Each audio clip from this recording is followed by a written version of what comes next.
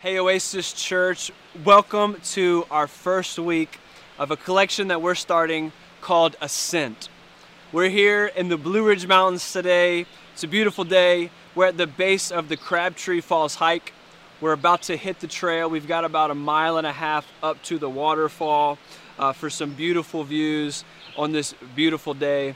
And on this journey, we're going to be talking about the Psalms of Ascent. The Psalms of Ascent. The entire book of Psalms is a book of songs.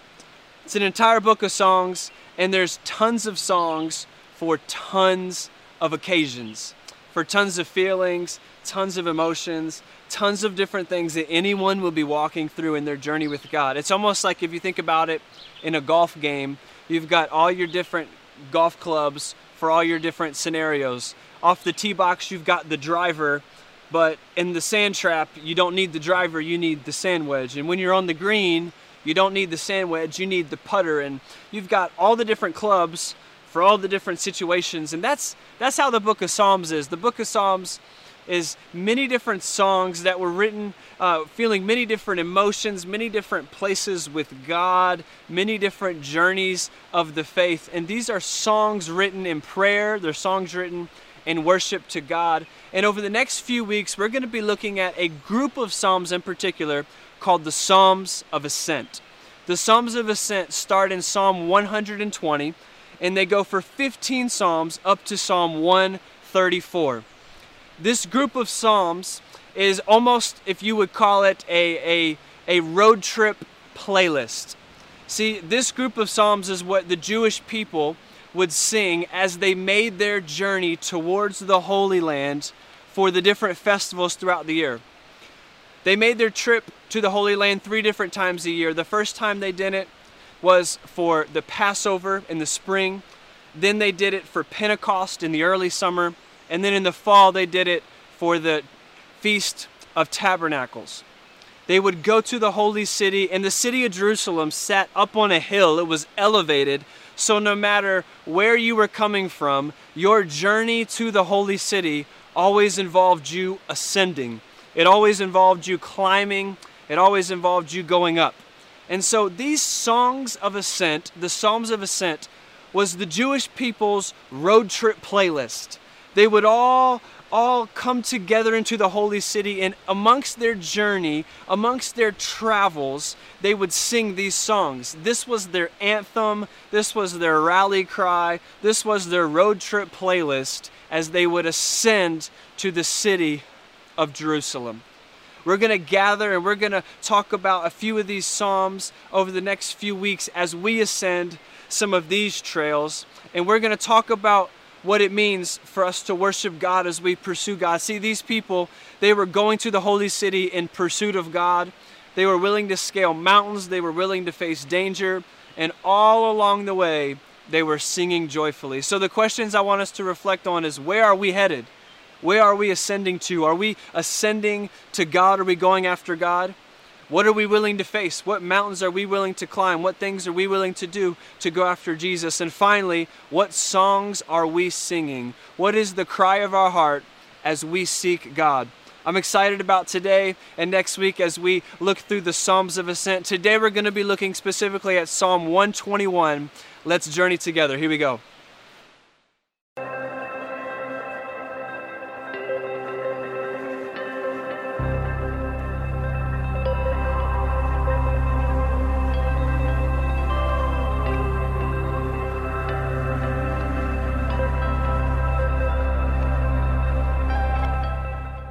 All right, we just barely left the parking lot, but I'm already so excited for this. So excited to dive in to our first Psalm of Ascent. Psalm 121, let's read it together. I lift my eyes to the mountains. Where does my help come from? My help comes from the Lord, the maker of heaven and earth. He will not let your foot slip. He who watches over you will not slumber. Indeed, he who watches over Israel will neither sleep nor slumber. The Lord watches over you. The Lord is your shade at your right hand. The sun will not harm you by day, nor the moon by night. The Lord will keep you from all harm. He will watch over your life. The Lord will watch over your coming and your going, both now and forevermore. I'm excited to talk about this and explore Psalm 121 together. Come on, let's head up the trail.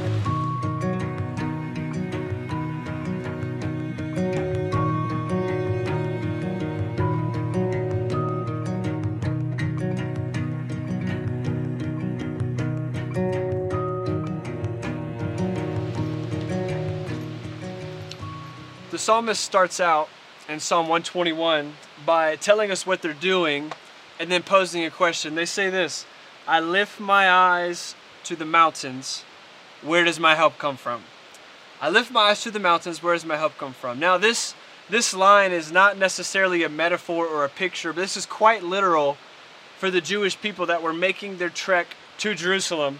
Because again, they're ascending, they're scaling mountains to get there. And so when they're singing this psalm saying, I lift my eyes to the mountains, I lift my eyes to the hills, they're quite literally surrounded by mountains. They're surrounded by hills.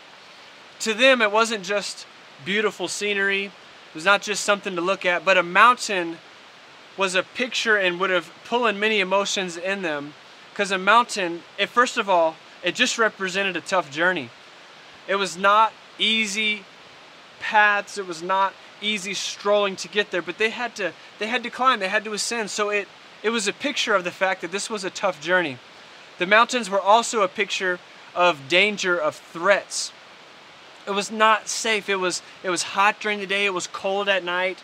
There was things that could attack them, as far as there was animals around. There was thieves and robbers. This is like the parable of the Good Samaritan, where Jesus is saying, hey, the travelers were getting mugged by the thieves and robbers. That was a reality for these people on their way to Jerusalem through the mountains.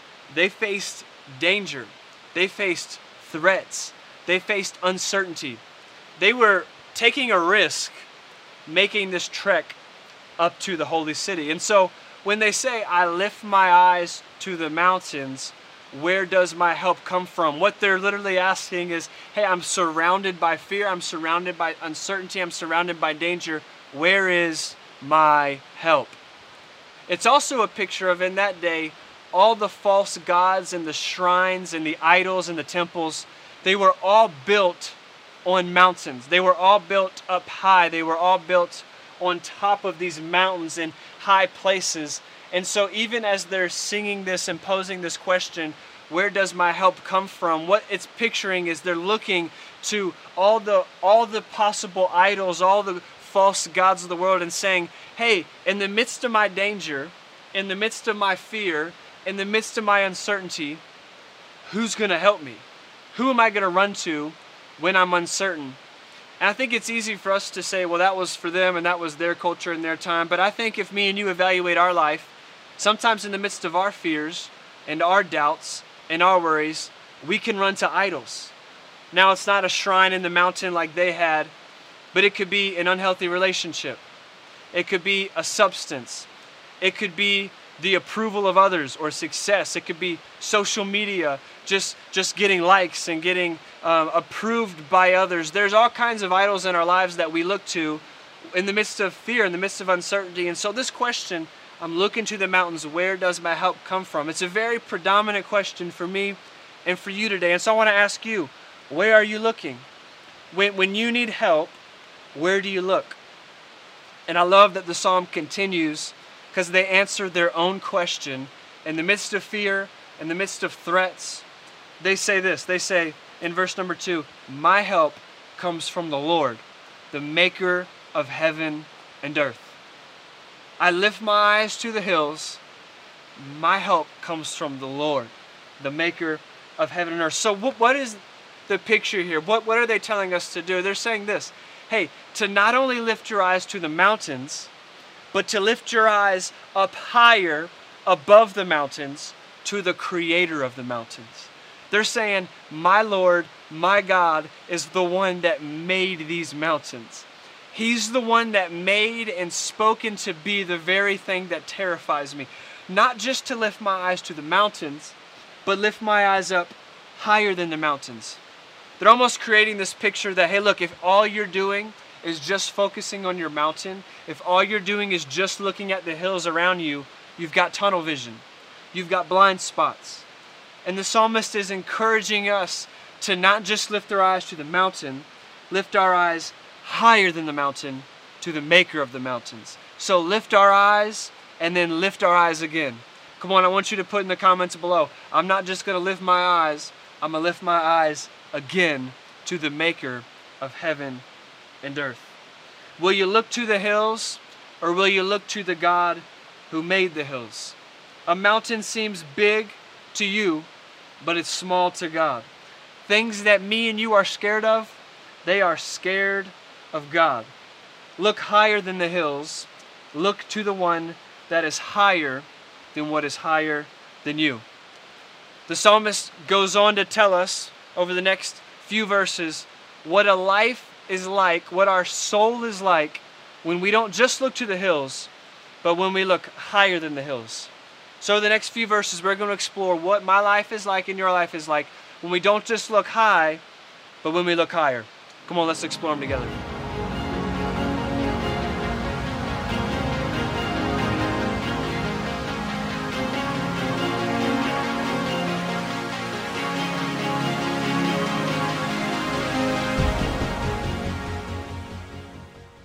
So we're ascending the mountain, we're looking to the hills and asking, where does our help come from?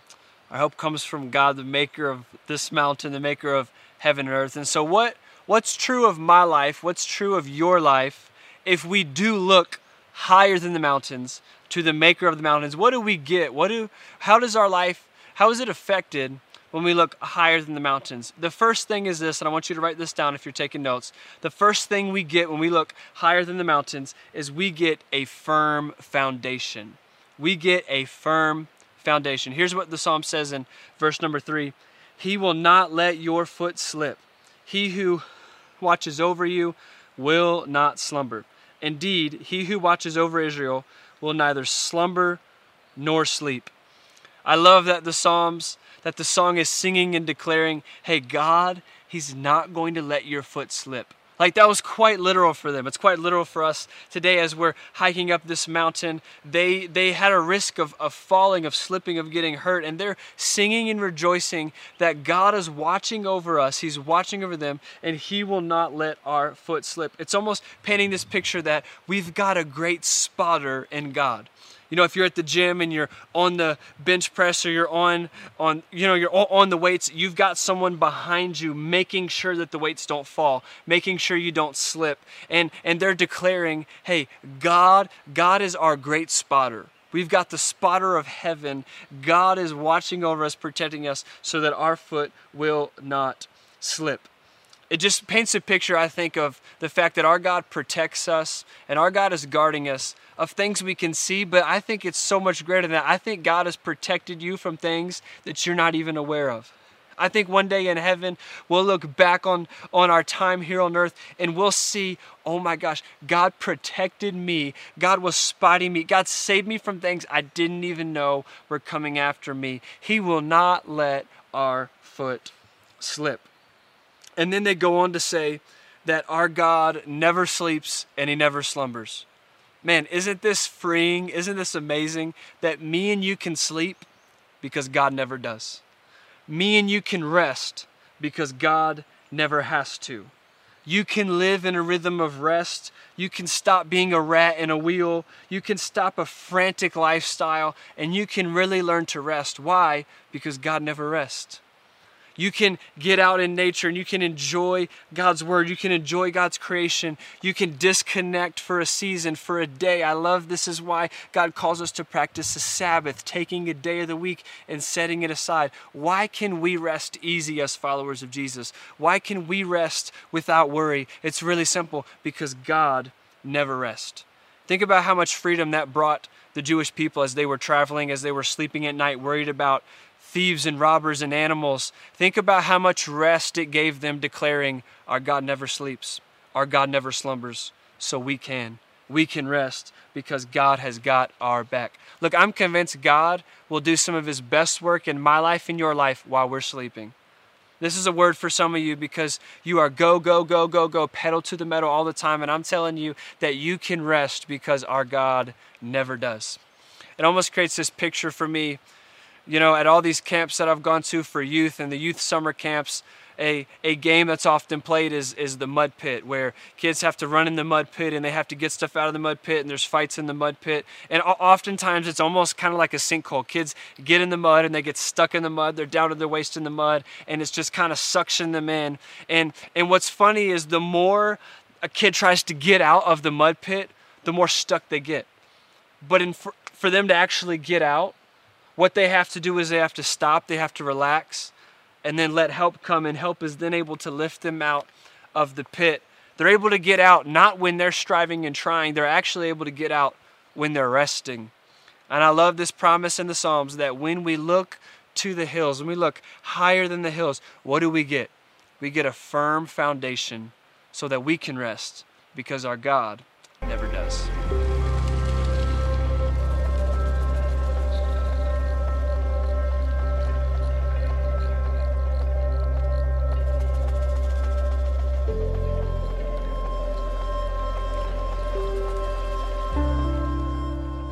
Second thing that is promised to us as we look to the makers of the heavens and the earth is this, is we get help in every season. Me and you are promised from God help in every season. Look what it says in verse 5. The Lord watches over you. The Lord is your shade at your right hand. The sun will not harm you by day, nor the moon by night. Look, we're promised day and night, sun or moon, protection, help in every season.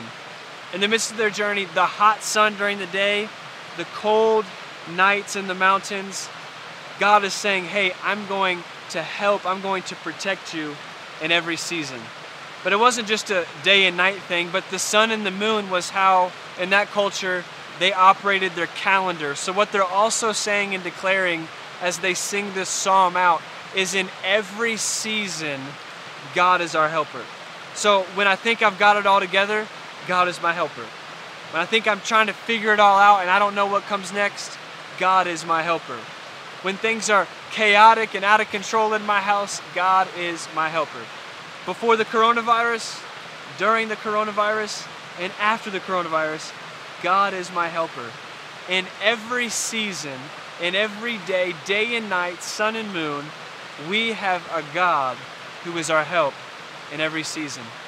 I love it paints this picture that He's not just watching over us to help us, but that He's a God that's coming to help beside us.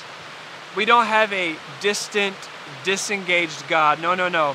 As we ascend the mountain, as we're on our faith journey, our God is beside us. Our God is with us. Our God is near and ever present. Even in the details of this song, how it describes He's at our right hand. He's giving us shade and help by our right hand. In that day and culture, the right hand, and I'm sorry for all my left-handed people out there, but the right hand was a sign of power. It was a sign of strength. It was a sign of confidence. And so what is the scripture saying? What are they singing and declaring? They're saying, hey, my God is my helper and my strength, even in the areas of my life that I think I don't need help. He's not just the God of my weaknesses, but He's also the God of my strengths. He's also the God of every area of my life, even the ones that I think I've got it all figured out. We've got to help in every season, in the day, in the night, the sun, and the moon. He's God over us. He's God beside us. He's our help in our strengths, and He's our help in our weaknesses. Praise God that we have help in every season.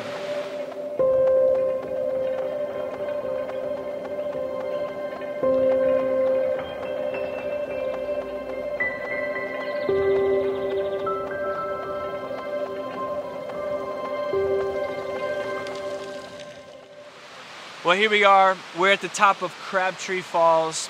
We made it. The scenery is beautiful, overlooking the Blue Ridge Mountains here. And my watch is showing a little over 2 miles from our car to get up here to the top.